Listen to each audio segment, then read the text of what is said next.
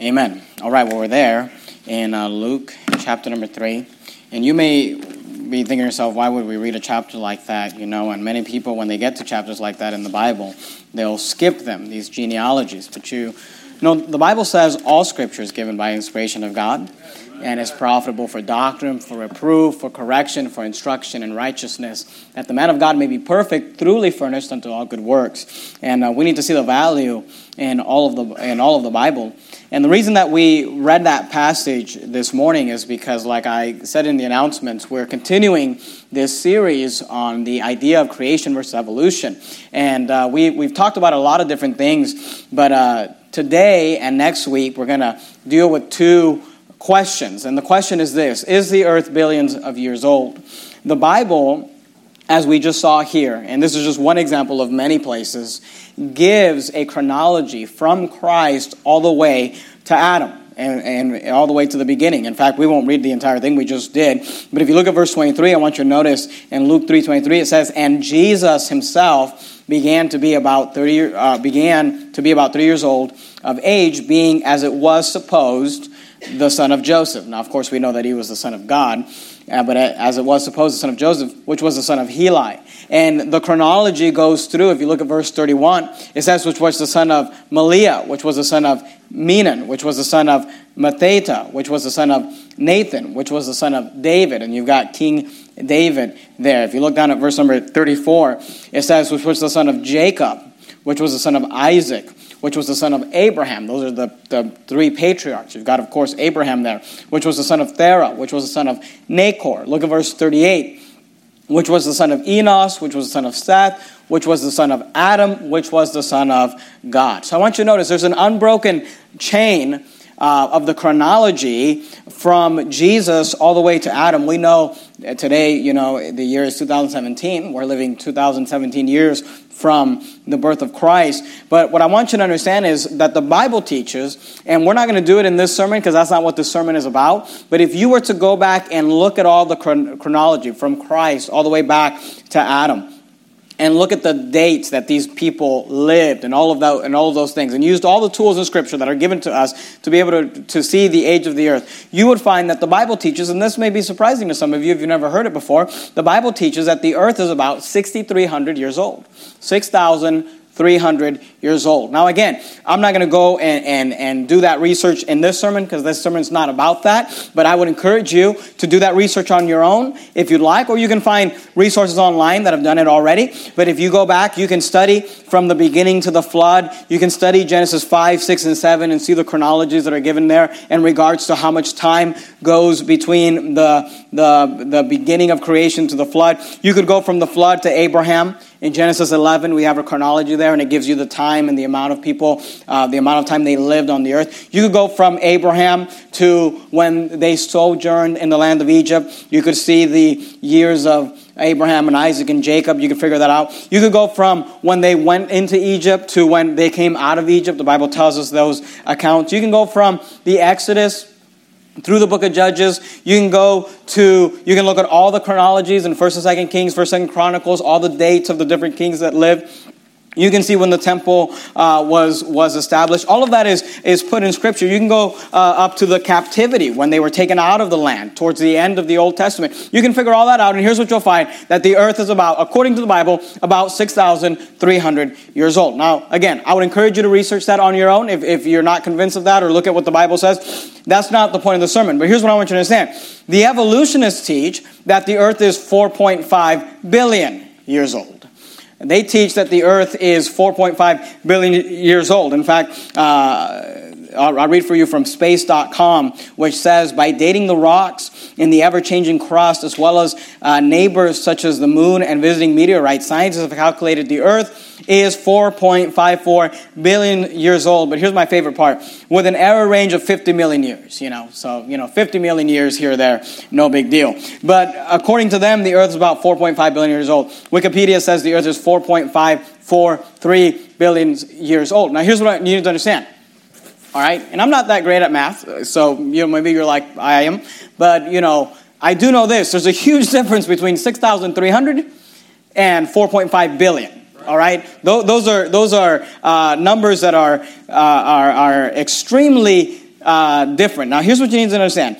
Evolutionists need the earth to be billions of years old. And if you're a first-time guest here, we're in the middle of the series. You're jumping in right in the middle of a series we've been going through on creation versus evolution. Not every sermon at Verity Baptist Church is this, about science and things like this. It's just a series we're in. About 6 weeks. We'll move on to something else different when we're done. But here's what I want you to understand. The evolutionists need billions of years in order to make their theory seem less ridiculous. Because the idea, if they were to, and there was a time when everybody agreed with the Bible that the earth was about 6,000 years old, 6,300 years old. But the idea that, an animal could evolve into a human or whatever over 6,000 years old, over 6,000 years is just a ridiculous idea. And here's the thing, it's ridiculous to think it can't happen anyway, period.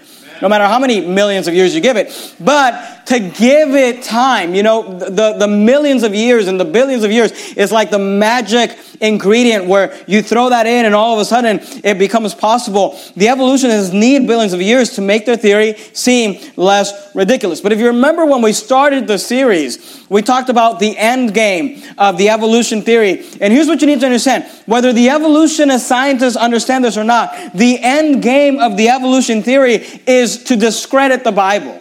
It's to break people's faith in God. It's to bring people away from God. And what you need to understand, you say, well, why does it matter if the earth is 6,300 years old, if the earth is 4.5 billion years old? Here's what's at stake is the reliability of our holy scriptures.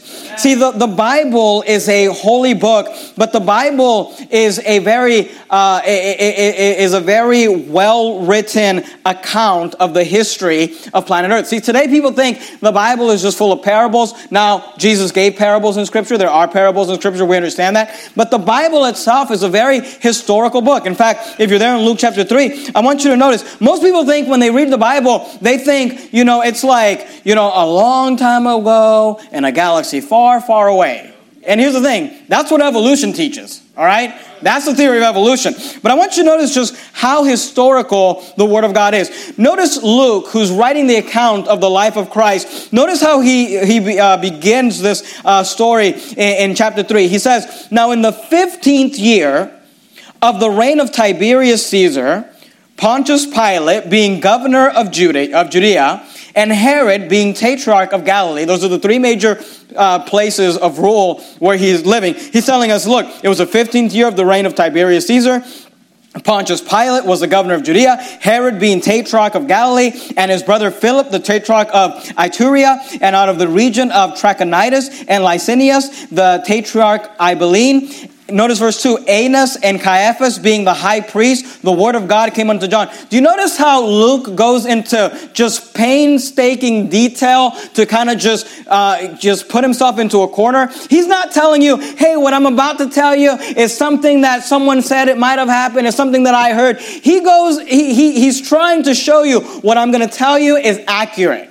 And it said, in fact, it happened on the 15th year of the reign of Tiberius. It happened when Pontius Pilate was governor. It happened when Herod was a tetrarch, and when Philip, his brother, was a tetrarch also. It happened when Annas and Caiaphas were high priests. He's trying to paint himself into a corner and tell you, this is exactly when these events took place. And here's what I understand. That's how the Bible is. The entire Bible. That's why in the same chapter, we have a chronology that goes from Christ all the way to Adam. Because the Bible is not this book where it's just kind of like, well, it might have happened that way. No, it either happened exactly the way the Bible says or the Bible is not true. So to say, well, it doesn't matter, 4.5 billion, 6,300, no big deal. Here's what you need to understand. The stake, the reliability of the Holy Scriptures is at stake. So we've got to learn. We've got to decide. We need to come to the place where we understand. Either, here's what you need to understand. And go to the book of Romans. You're there in Luke. You're going to go past John, Acts, Romans chapter 1. Here's what you need to understand. Either the evolutionists are right and the earth is 4.5 billion years old, or the Bible is right and the earth is 6,300 years old, but they're not both right. One of them has to be wrong. And either the Bible is true or it's not.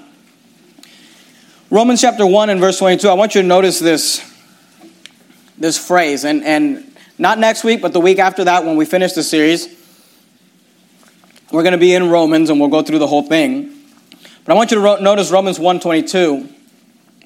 The Bible says this, professing themselves, this is talking about people who deny God, who believe that we came. They're worshiping the creature more than the creator. He says, professing themselves to be wise, they became fools. Now here's what I want you to understand. These evolutionists have professed themselves to be wise. See, they put on their lab coat and they put on their glasses and they start talking in all these fancy, words that nobody understands. But they tell us things that are unreliable.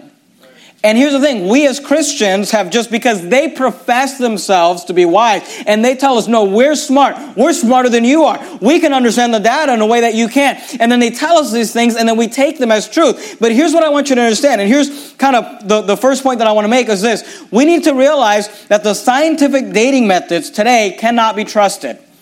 The dating methods that they use to tell us that the earth is millions of years old cannot be trusted. And I'll prove it to you here in a second. But here's what I'm trying to say. In fact, you're there in Romans. Go to where do I want you? 2 Peter. 2 Peter. If you start at the end of the Bible, book of Revelation, head backwards. You go past Jude, past 3rd, 2nd, and 1st John, into 2 Peter.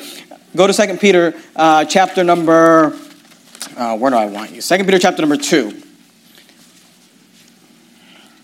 See, the evolutionist scientists have told us that they are wise and their methods are reliable. And we have just taken them at their word.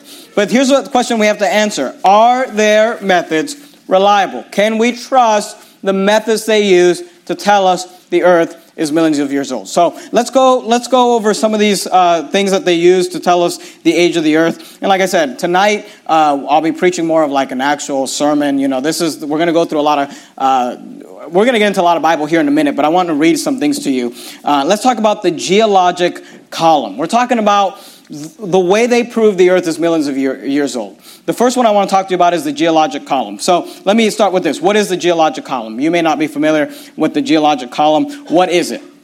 I'll read to you this from this article that's just explaining what the geologic column is. It says this: the geologic column is a theoretical classification system for the layers of rocks and fossils that make up the Earth's crust, also known as the standard geologic column. Fossiliferous layers can often be traced across entire continents and correlated with rocks in other countries. In such cases, these layers have been given names and assigned dates and are frequently diagrammed as a cross-sectional column known as the geologic column. I have a couple of pictures here of things that they put in textbooks of the geologic column. I'm sure you can't see them. But they'll put a picture like this in a textbook, or maybe a picture like this in a textbook, and they'll show kids and they'll say, see, the earth has all these layers of rocks. And they'll tell them there's three major sections. There's the Paleozoic era, there's the Mesozoic area, there's the Cenozoic area. And they'll tell you, you've got the Jurassic period and the Cretaceous period, and you've got all these different layers of rock. And we find these different fossils in these layers. And they'll tell the children, they'll say, these layers of rocks are X amount of millions of years old. So when we find these fossils in those rocks, we know that those animals were that old. And they'll say, this geologic column proves that those animals are millions of years old, proves that the earth is millions of years old, and all of that. That's what they are referring to when they talk about the geologic column. If you're in school, you may have seen something like this, a picture like this. They'll have layers of rock, and they'll put the different animals into there, going from what they call a simple creature to, man and modern animals at the top. Now, here's what you need to understand. And here's the question we need to ask. Was the geologic column created using any scientific dating methods? Because here's what most people think. They think, well, the reason they're giving us it's as factual like this as it is like this, all right? It doesn't really matter. But here's the thing. They'll say the reason they're giving us these columns is because somebody in some lab, they've got some big computer, they got some big device that tells them that these fossils are this old, these rocks are this old. Here's the question we got to ask. When you look at the geologic column, was it created using any scientific dating methods? Now, let me say this.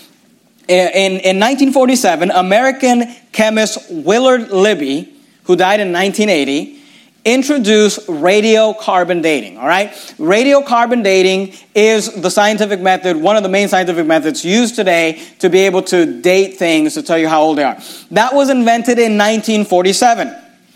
Charles Lyell was a Scottish lawyer who wrote a book in the 1830s called The Principles of Geology. Lyell was primarily responsible for giving the world the concept of the geologic column. He created the geologic column where each rock layer was given a name like Jurassic, an age, and an index fossil long before the dating techniques. And here's what I want you to understand. The dates assigned, okay, it's not like they use carbon dating or radioactive dating or something like that to assign the dates to these rocks. Because here's the thing.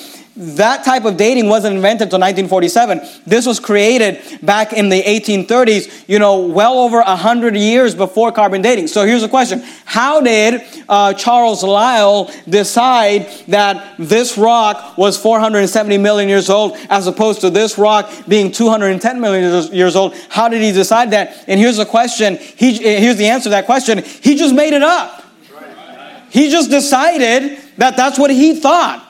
And he wrote it in a book, and he printed it, and people like Charles Darwin read that and said, well, I bet I can prove that, with evolution and things like that. But here's what I want you to understand. When you look at this, when you open up a textbook, you kids, when you go to school, you open up a textbook and you see this, realize there is no scientific, experiment. There's nothing that was done. There's just a guy 100 years ago who was good at drawing pictures who decided, hey, these rocks are this old just because that's what he decided. There's no scientific method that's backing this up. Now, here's what you need to understand.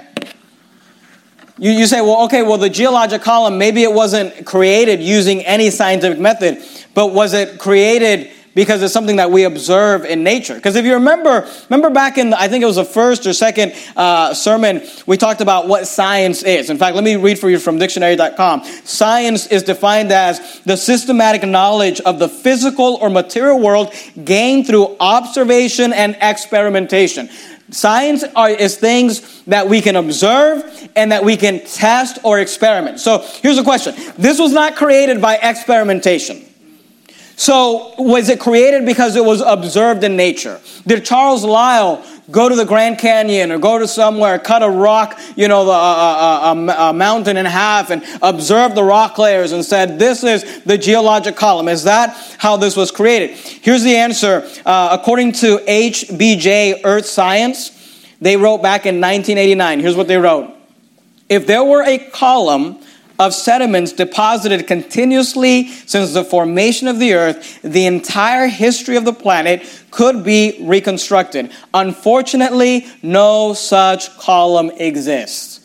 Here's what you need to understand. The geologic column only exists in textbooks.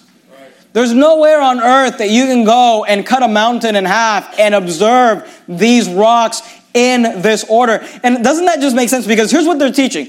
They're teaching that these layers were created over millions and millions of years, and that these rocks formed, that the rocks at the bottom are older than the layers at the top. But here's why that's silly. If it's taking millions and millions of years for these rocks to form, aren't you going to have weather, rain, aren't there going to be different things that are happening over millions of years? Here's the thing. This doesn't exist anywhere. You cannot find these rocks in this order with these fossils in them anywhere but in the minds of evolutionists, in the minds of Charles Lyell. And they even admit to the fact that, unfortunately, here's what they're saying. They're saying, if we could find it, here's what it would look like. Well, what science do you have to back that up? Oh, no science. We just decided that's how it is. If we could find it, here's what it looked like. But you can't find it anywhere on planet Earth. Not only were the dates made up, not only were the layers of rocks, the dates made up by Charles Lyell, but here's what you need to understand. The entire column was made up. Because the layers in that order with those fossils is not found anywhere in the planet. You can't find it. So here's the next question. Is the geologic column reliable? Is the geologic column reliable? Can we rely on this to prove the age of dinosaurs? Which, by the way, next week we're going to talk about dinosaurs in the Bible. And, the Bible talks about dinosaurs, and did men walk with dinosaurs? Can we use the geologic column to as a reliable means to say this dinosaur is this million years old, or this animal is this million years old? Here's the problem with the geologic column. It's unreliable, and here's why. Because it uses circular reasoning. Let me read for you a couple of quotes. This is from the American Journal of Science, written back in 1976. They wrote this: a fossil cannot be dated by itself. It can only be dated by knowing where in the geologic column it was found. A layer of rock cannot be dated without knowing what fossils are found in it. Now, please understand what they just said. They said a fossil can only be dated by finding out which layer of rock it was found in. Well, how do you date the rock? Well, based on the fossils we find in it. And here's what they said. This is why we cannot accurately date anything using the geologic column. They go on to say, the intelligent layman has long suspected circular reasoning. I'm not intelligent, you're intelligent. Circular reasoning in the use of rocks to date fossils and fossils to date rock. You say, how do you know that the Jurassic period, the quarry dinosaurs are, 210 or 140 million years old? How do you know that? Well, because we found their fossils in rock that is that old. Oh, okay. Well, how do you know that rock is that old? Well, because we found this dinosaur in it, and we know that dinosaur is that old. So you know how old the dinosaur is based on the rock you found it in. And you know how old the rock is based on the type of animals. That's circular reasoning. There's nothing logical in that. You're just making stuff up. You're putting it in a book and you're believing it, and you call that science, but what we have is religion. No, I think they're both religion. I think they're both taken by faith. See, the geologic column is not reliable. And by the way, this is the primary way that they date fossils today. There are different ways of dating fossils, but this is the primary way they do it. Another way of doing it is using radiometric dating. Radiometric dating. Let me read for you from an article called The Way It Really Is, Little Known Facts About Radiometric Dating. Many people think that radiometric dating has proven the Earth is millions of years old. That's understandable, given the image that surrounds the methods. Even the way dates are reported, e.g., 200.4 plus or minus 3.4 million years gives the impression that the method is precise and reliable. And that's what I want you to understand. They're professing themselves to be wise. They give us these answers and they say the way they give them to us, we just think whoa, they must know what they're talking about.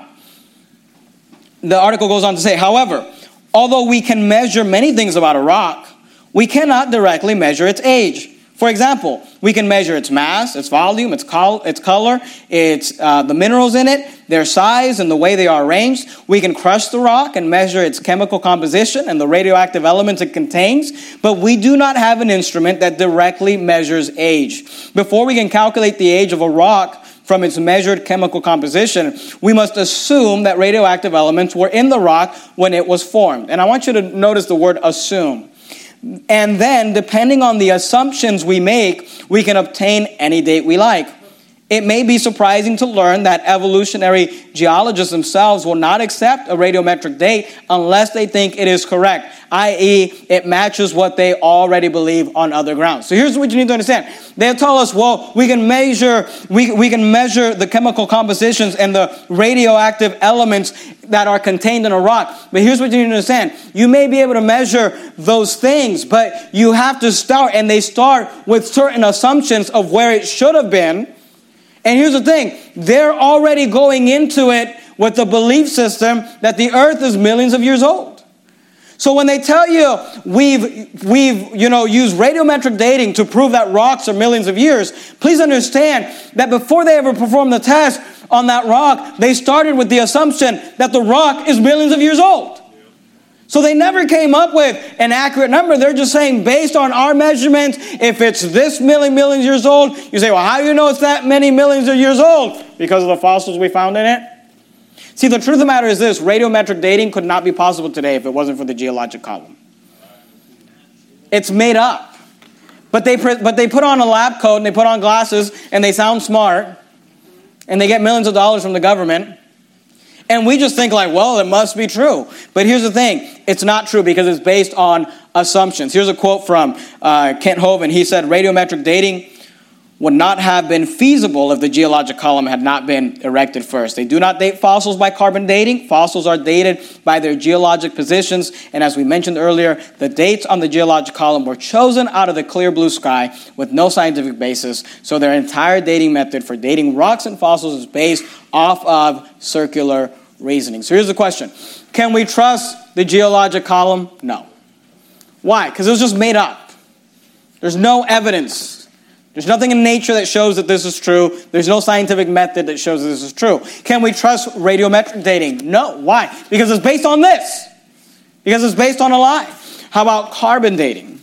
Now, what is carbon dating? You may or may not be familiar with carbon dating. Let me read for you from Wikipedia, just an explanation of what carbon dating is. Radiocarbon dating, also referred to as carbon dating or carbon-14 dating, is a method for determining the age of an object containing organic materials by using the properties of radiocarbon 14C, a radioactive isotope of carbon. Basically, carbon dating is measuring the amount of decay or the carbon inside of whatever it is that they're trying to find the date for, usually for an animal.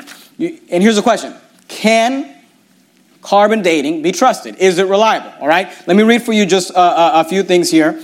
This is from the Geologic Survey professional paper written back in 1975. It says one part of the Volosovik mammoth. So they found a mammoth. They call it the Volosovik mammoth. Was carbon dated. One part at 29,500 years old. So they took a part of this mammoth they found. They had it carbon dated. One part, 29,500 years old. Another part of the same mammoth, the same animal, was dated at 44,000 years old.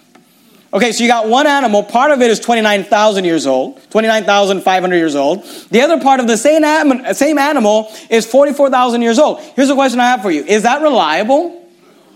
Which one of those is right? Or, more likely, neither one of those is right.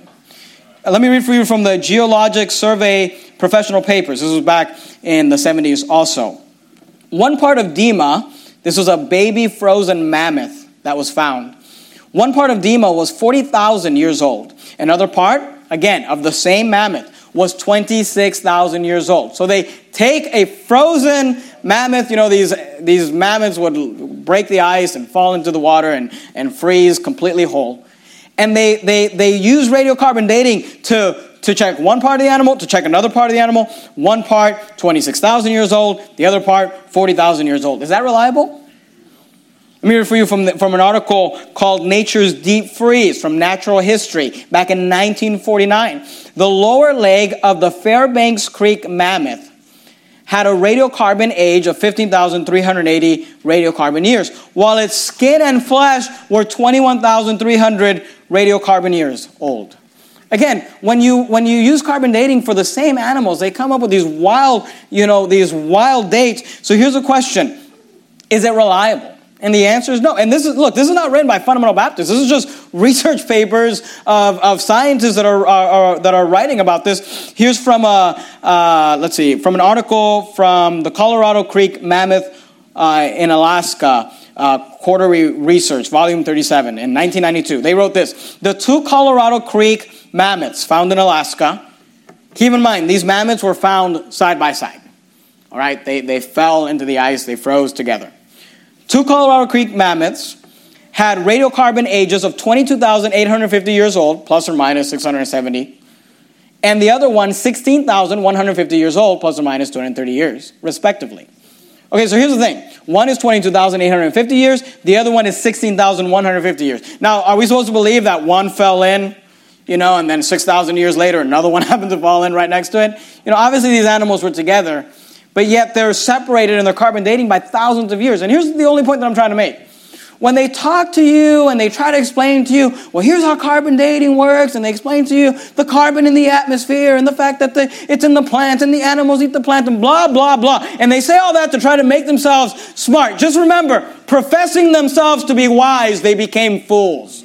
Because when you actually look at the data, when you actually look at the result, they can't get it right in one animal. And yet they tell us That because of this, we know that these animals are millions of years old. Because of this, we know that dinosaurs are millions of years old. Again, a quote from Kent Hovind. He said this: here are some things to consider about carbon dating. When something of known age is dated, it doesn't work. When something of unknown age is dated, carbon dating is assumed to work. As long as you don't know what the age of the animal is, it works every time. It's reliable. But if you're dating something of known age, then it's like, oh, we made a mistake. And people will do tests on these places that do these carbon datings, and they'll have them date they'll send them things, hair or whatever it is that they use to date these things, of live animals that are still alive, and they'll date them as 22,000 years old. And they'll send, different types of things and get different results. Then they'll just switch them up. And here's the thing. And then when they tell them that, like, hey, we just switched them up and you gave us, and it's like, oh, we made a mistake. Because here's what you need to understand. They do their test, but then they look at this thing and they say, it doesn't match this. It must be wrong. And they'll do tests and tests and tests over and over till they get the number they want. And here's the only point I'm trying to make is this. The scientific methods that we're told today that are being used, radiometric dating, carbon dating, the geologic column, they're not reliable. They're not scientific. You say, well, it came from NASA. It came from this university. It came from that university. Professing themselves to be wise, they became fools. It's not reliable. And here's the thing. As Christians, we need to just realize that the Bible is reliable, number one. But just by comparison, the Bible is as reliable as anything written by these guys. Because there's no science behind this. Now, here's the problem with many Christians today. And here's where we're going to get kind of more into the Bible. Go to 2 Peter chapter number 3. A lot of Christians today have given in to these false doctrines. Because Christians, they see them with their lab coats. They see them with their glasses. They see them with their, all these nerdy guys at universities, and they're like, oh, they must know something we don't know. And the earth must be billions of years old. So then Christians today have decided to believe these false doctrines to try to make the Bible fit the billions of years method. And I want to just talk to you real quickly about those, because here's what you need to understand. And here's the whole point of the sermon. If you're like, Pastor, this stuff bores me, I don't really care. That's fine. Here's all I want you to get. Just get this, all right? The Bible is reliable. The Bible is reliable. What the Bible says is true. And don't let people trick you into saying, oh no, science has disproven nothing. And when you actually look at the way that they do things, you'll realize this is just a joke. They're just pushing an agenda.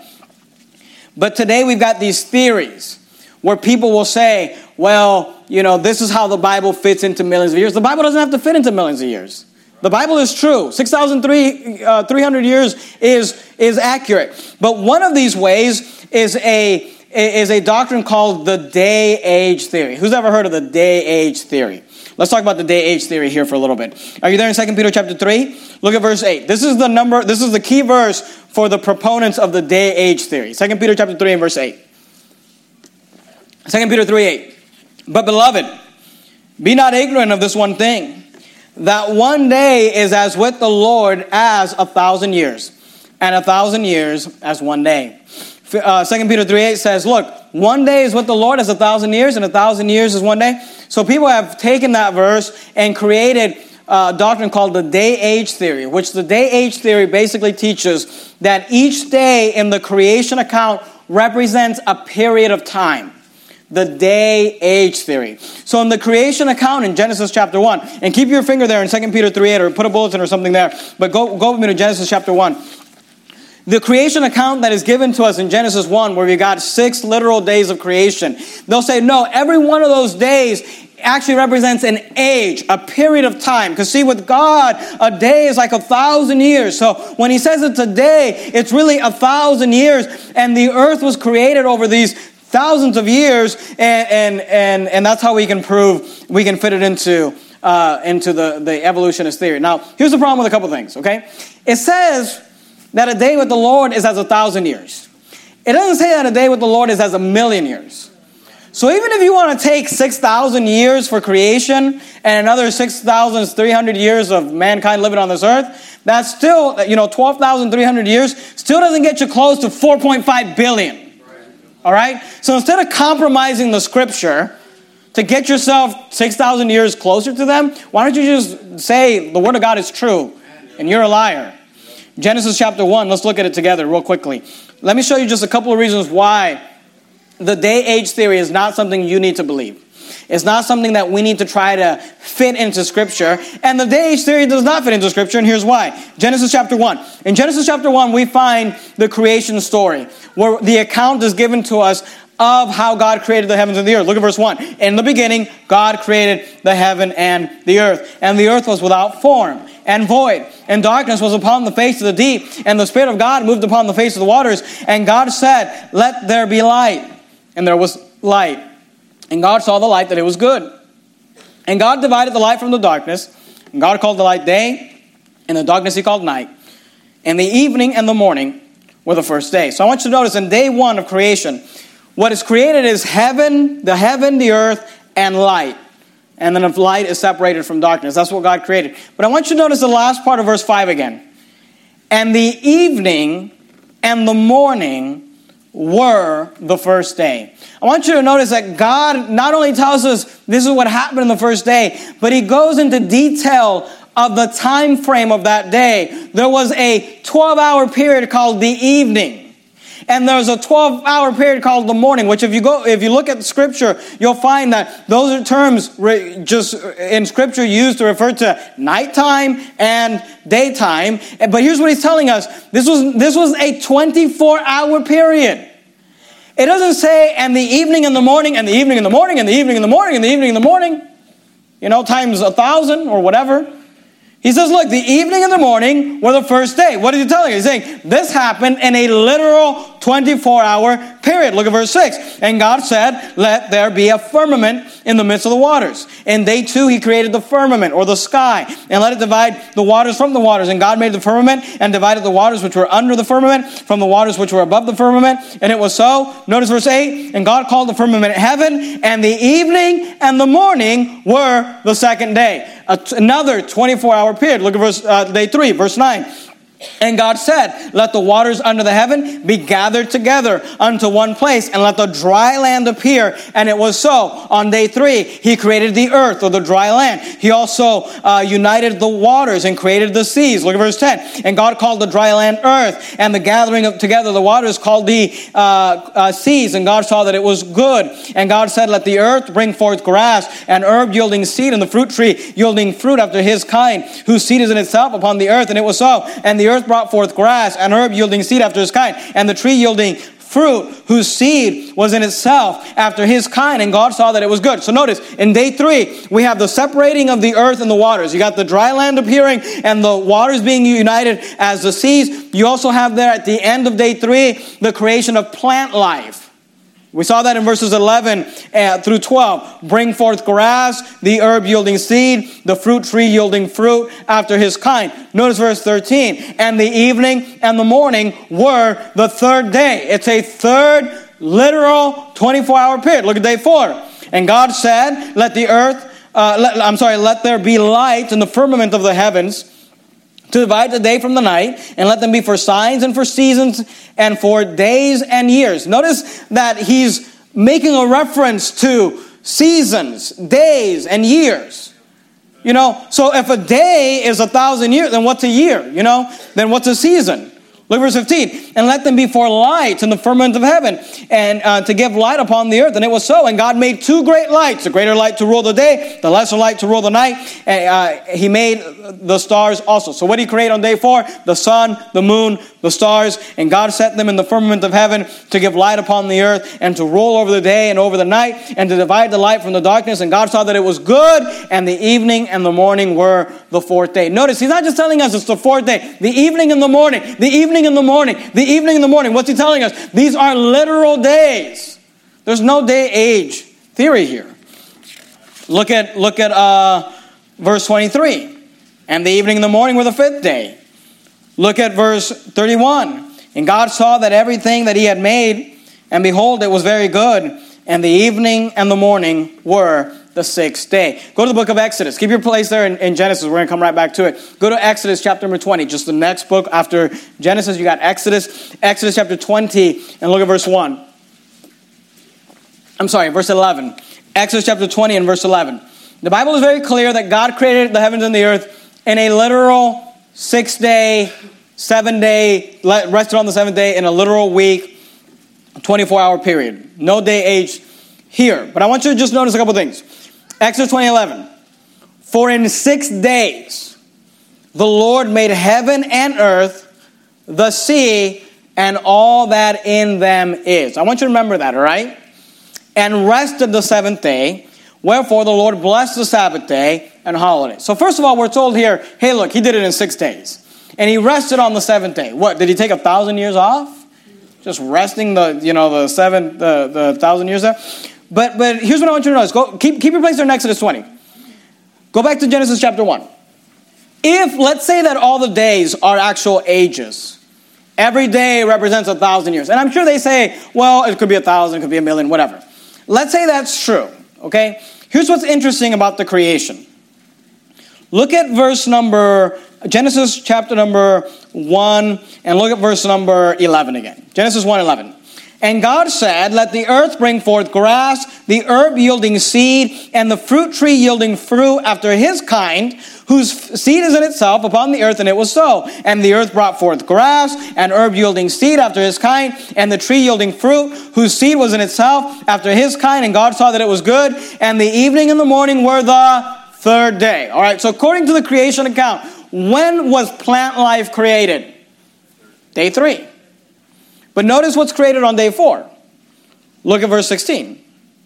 God made 2 great lights, the greater light to rule the day, the lesser light to rule the night. He made the stars also, and God set them in the firmament of heaven to give light upon the earth, to roll over the day and over the night, and to divide the light from the darkness. God saw that it was good, and the evening and the morning were the 4th day. Now, don't plants need the sun to survive? Now, here's the thing. According to the creation account, if these are literal 24-hour days, God created plant life on day 3. And without the sun, they would not survive. But he created the sun on day 4. No big deal. But if these are actual periods of time, are you telling me that the plants survived 1,000 years before the sun was created? No. It doesn't work. It's stupid.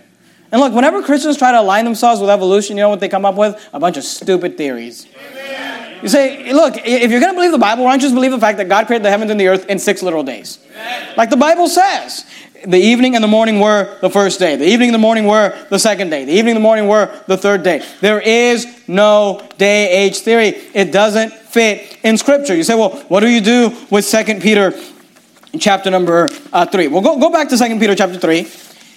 And also, go to the book of Psalms, Psalm 90. If you open up your Bible, just right in the center, you're more than likely to find the book of Psalms. Go to Psalm 90. And let me read for you a definition from the dictionary of a word called a metaphor. Here's the definition of a metaphor. A figure of speech in which a word or phrase is applied to an object or action to which it is not literally applicable. See, there are these things called metaphors, which is just a figure of speech. It's not literal. And usually you can tell a figure of speech by these words, as.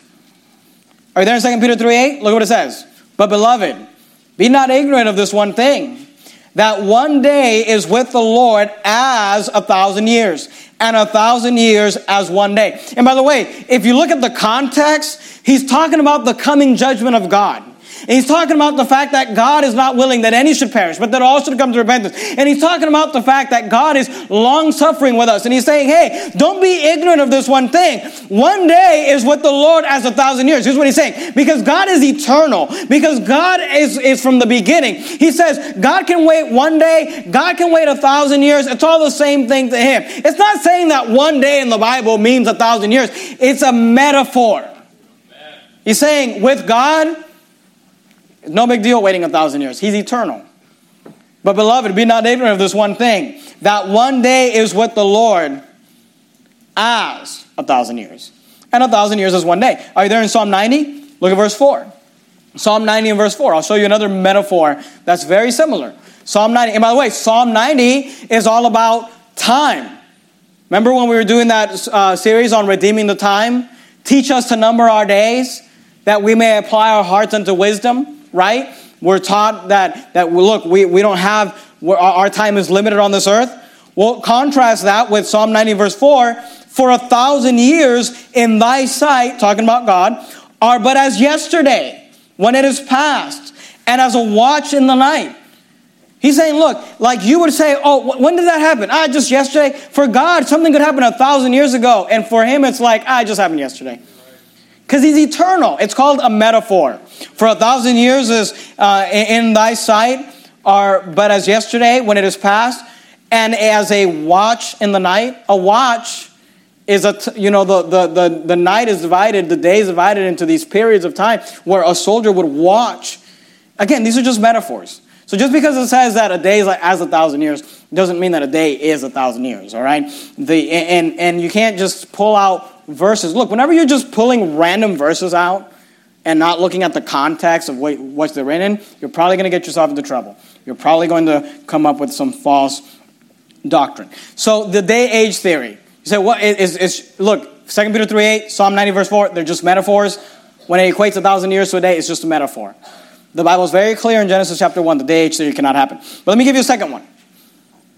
Another doctrine that people come up with to try to fit Christianity into the millions of years. And the second one is called the gap theory. We can thank our dispensational friends for this one. The gap theory is another just stupidity that comes out of dispensational theology. And the gap theory is this theory, and let's see, where do I want you? Go back to Genesis 1 and also find the book of Romans. Genesis 1 and the book of Romans. We're almost done, all right? I'll show you this and we'll be done. Genesis 1 and Romans. What is the gap theory? The gap theory is a doctrine that is put out by dispensational theology. And in the United States of America, it was promoted by the Scofield Reference Bible.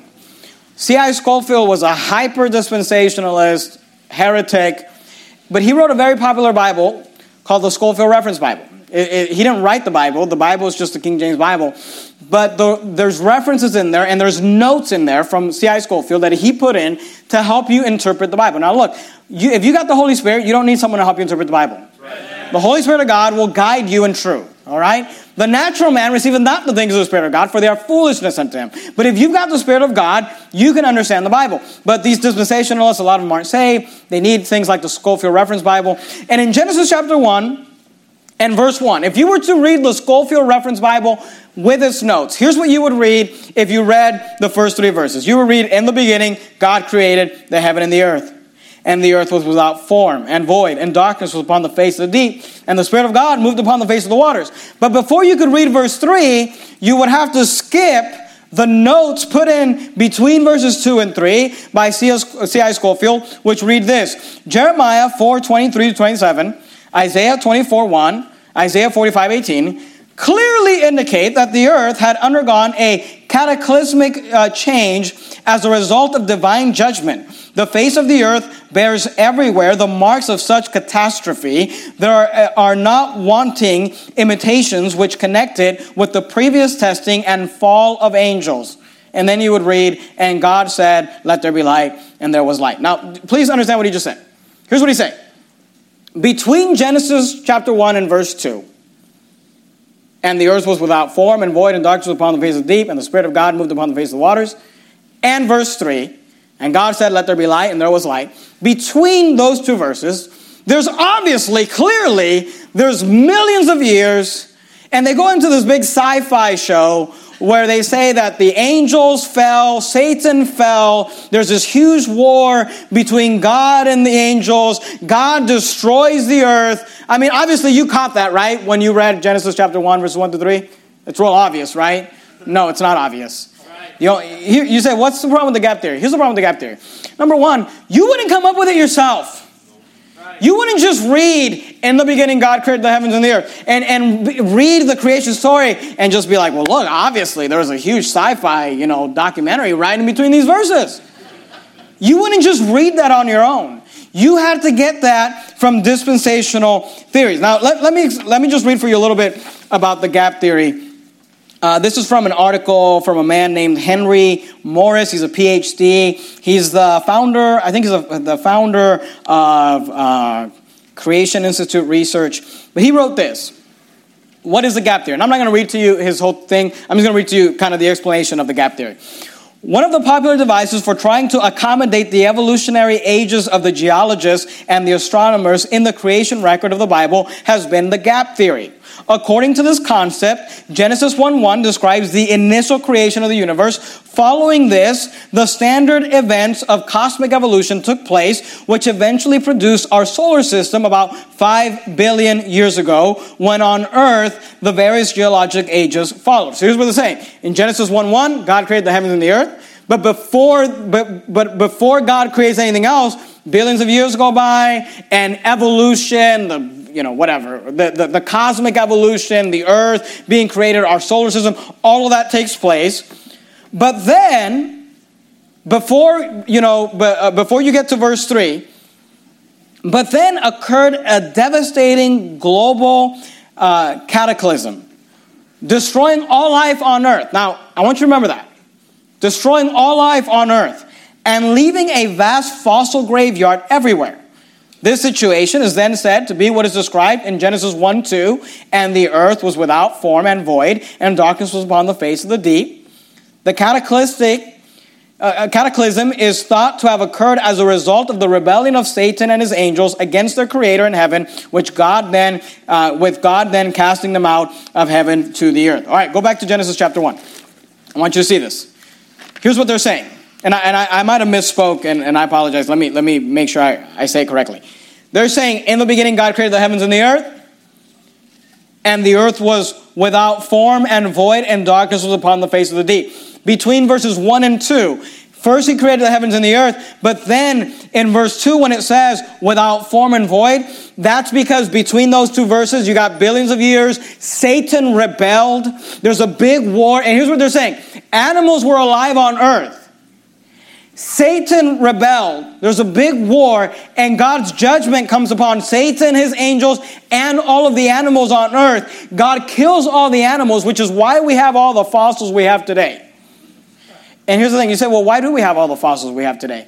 Look, you don't have to make up some comic book story and insert it into between the first two verses of Genesis. If you just kept reading the book of Genesis, you'd find 3 chapters that give you a lot of detail about a big event called the flood, which is obviously where all the fossils came from.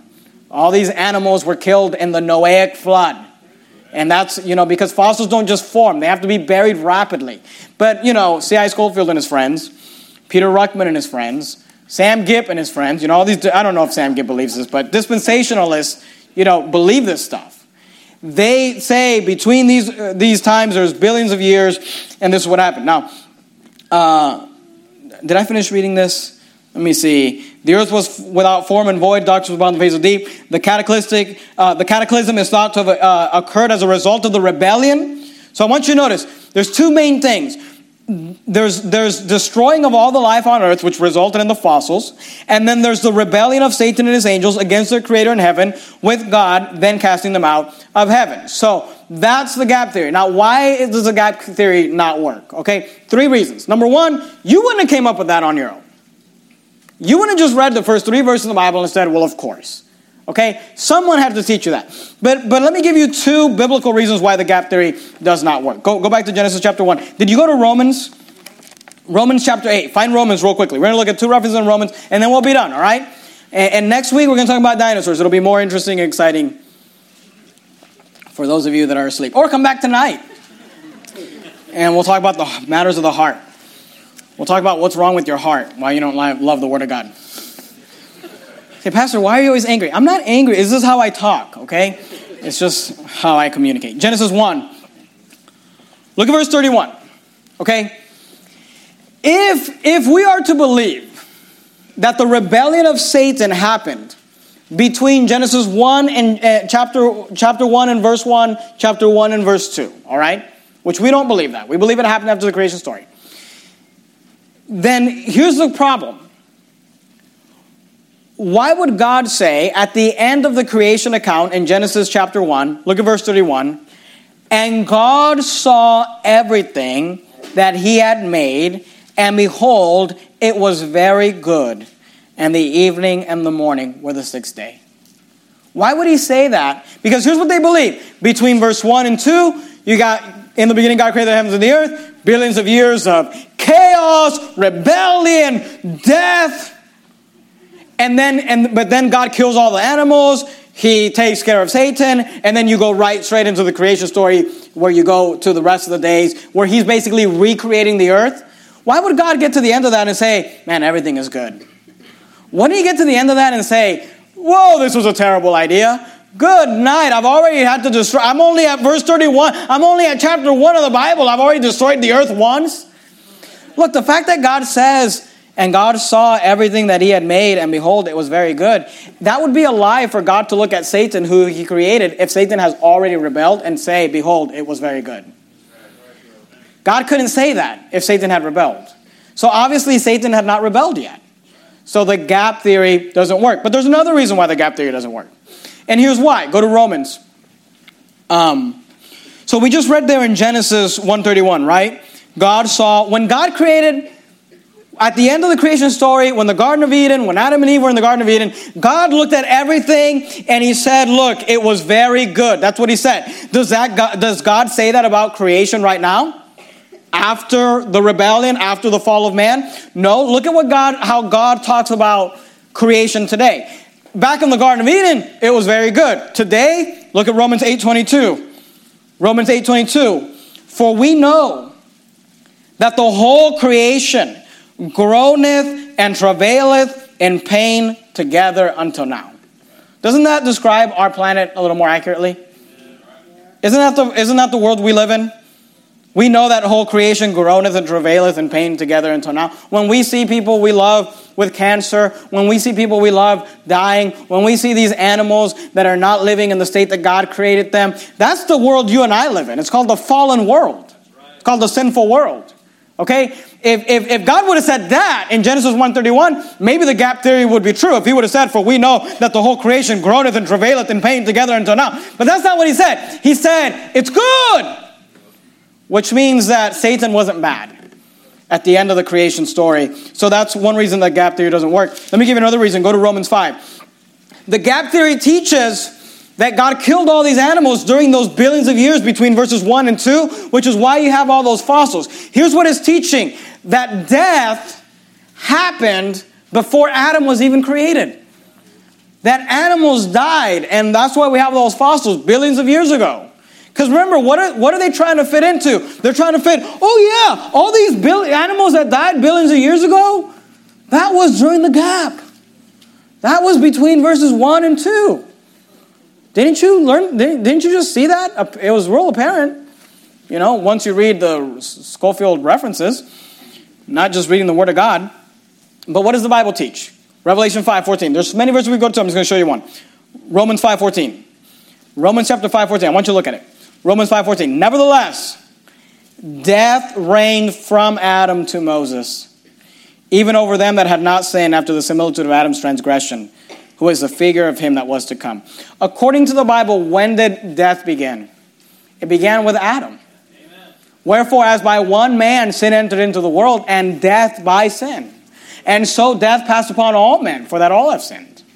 So if the gap theory is true, then the writings of Paul are a lie. And the writings of the New Testament are a lie, because death did not happen with Adam. It happened billions of years ago between verses 1 and 2 of Genesis chapter 1. It's a lie.